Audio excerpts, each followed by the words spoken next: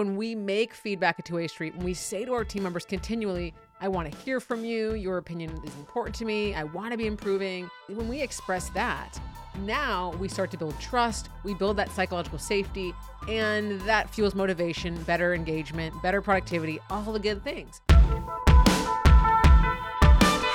Welcome to the Managing Made Simple podcast, where I bring a decade of experience working in some of the most influential companies in tech to help you navigate the ins and outs of being a people manager. From conflicts to feedback to delegating and more, we will leave no stone unturned when it comes to what makes us love managing, kind of hate it, and everything in between. Doesn't matter if you're a new manager looking for some tips or a seasoned manager looking to up their game, everyone is welcome to hang out with Managing Made Simple. Let's go. Welcome back to the show. And because it is literally item number 3 on my Thriving Team scorecard, if you don't have the scorecard yet, head to leahgarvin.com/scorecard to download a copy. Today, we are going to talk about how to ask a team member for feedback. Because when we talk about feedback, we always say it has to be a two-way street. As a manager, you don't just give your team members feedback and think like, okay, like I'm the boss, what I say goes. No, we have to have feedback be a two-way street because there are things, and you may not like this, you may not agree, but there are things that you could be doing better or differently for how you show up for your team.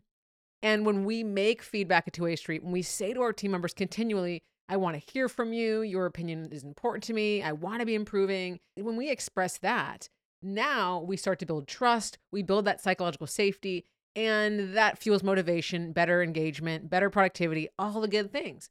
So we got to ask for feedback. Now, ironically, I have found that most of us are really bad at asking for feedback. It doesn't matter if you're an IC or a manager here in the situation. A lot of us ask a general question.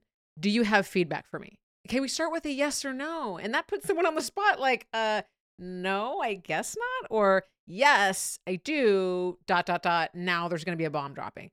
Okay, so this question in and of itself, not how we want to start the conversation. Next, I think sometimes people say, well, what feedback do you have for me? And literally open Pandora's box of what's anything you can think of under the sun that you want to make a comment or judgment about. And that puts people off as well. Like that's doesn't feel like I know what zone we're talking about here. If you say that as a manager to your team member, what feedback do you have for me? They might be thinking, I wish we had different hours for work, that I wish I could get paid more. I would love to have a different job description, right? We don't want to leave it so wide open because who knows what we're going to get. Instead of, do you have feedback for me, or what feedback do you have for me? We want to follow this 3-step process.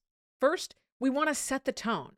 Okay, we want to say, hey, I'd love to get some feedback. It's really important to me to get feedback from the team. It's really important to me to hear from you.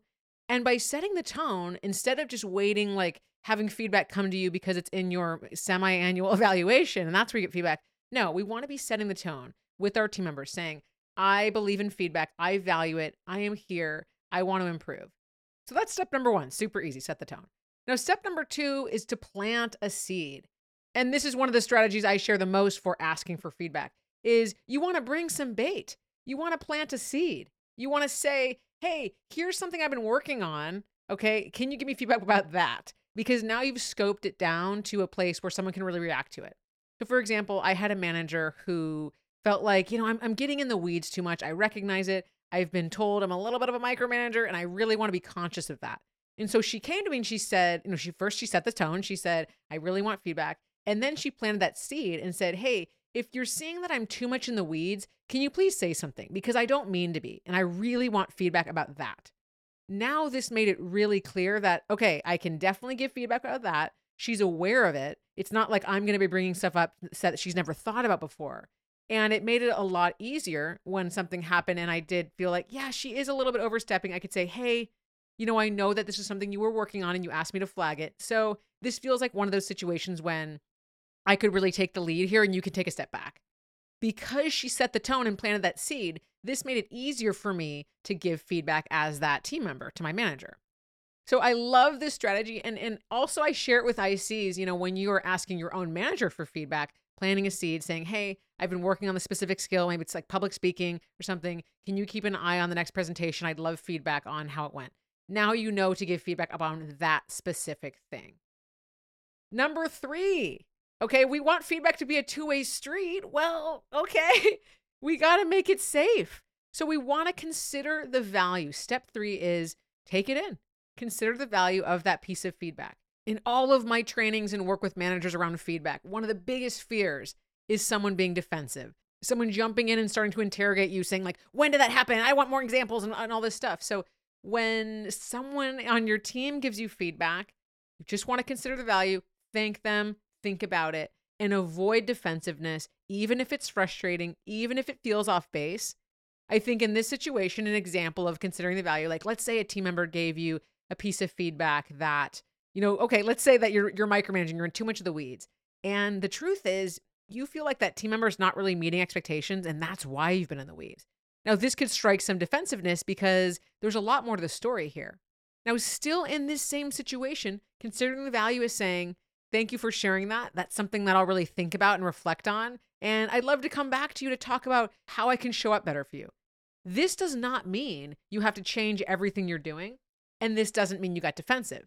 But see, by considering the value, it gives you a moment to think about it and reflect on, what do I want to do differently? Now, in the example I just talked about, if there was actually a bigger issue on expectations, it's a perfect conversation starter because you can go back to that team member and say, hey, I know you shared that feedback that it feels like I'm too much in the weeds. Actually, I was realizing what I need to do is set a little bit clearer of expectations here so you know how to run with something, and then I'll feel more comfortable taking a step back. But you see, you would never have even gotten to this point if you hadn't asked them for feedback. So it is still really important, even if you don't agree with the feedback, even if you feel like it's kind of off base. So those are the 3 steps to asking your team members for feedback.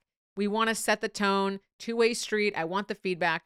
Number 2, we want to plant a seed, give a little bit of a hook for them to grasp onto, right? What are we talking about here? What's the realm of the feedback? What's the zone? And then step 3, consider the value. And it's as easy as that.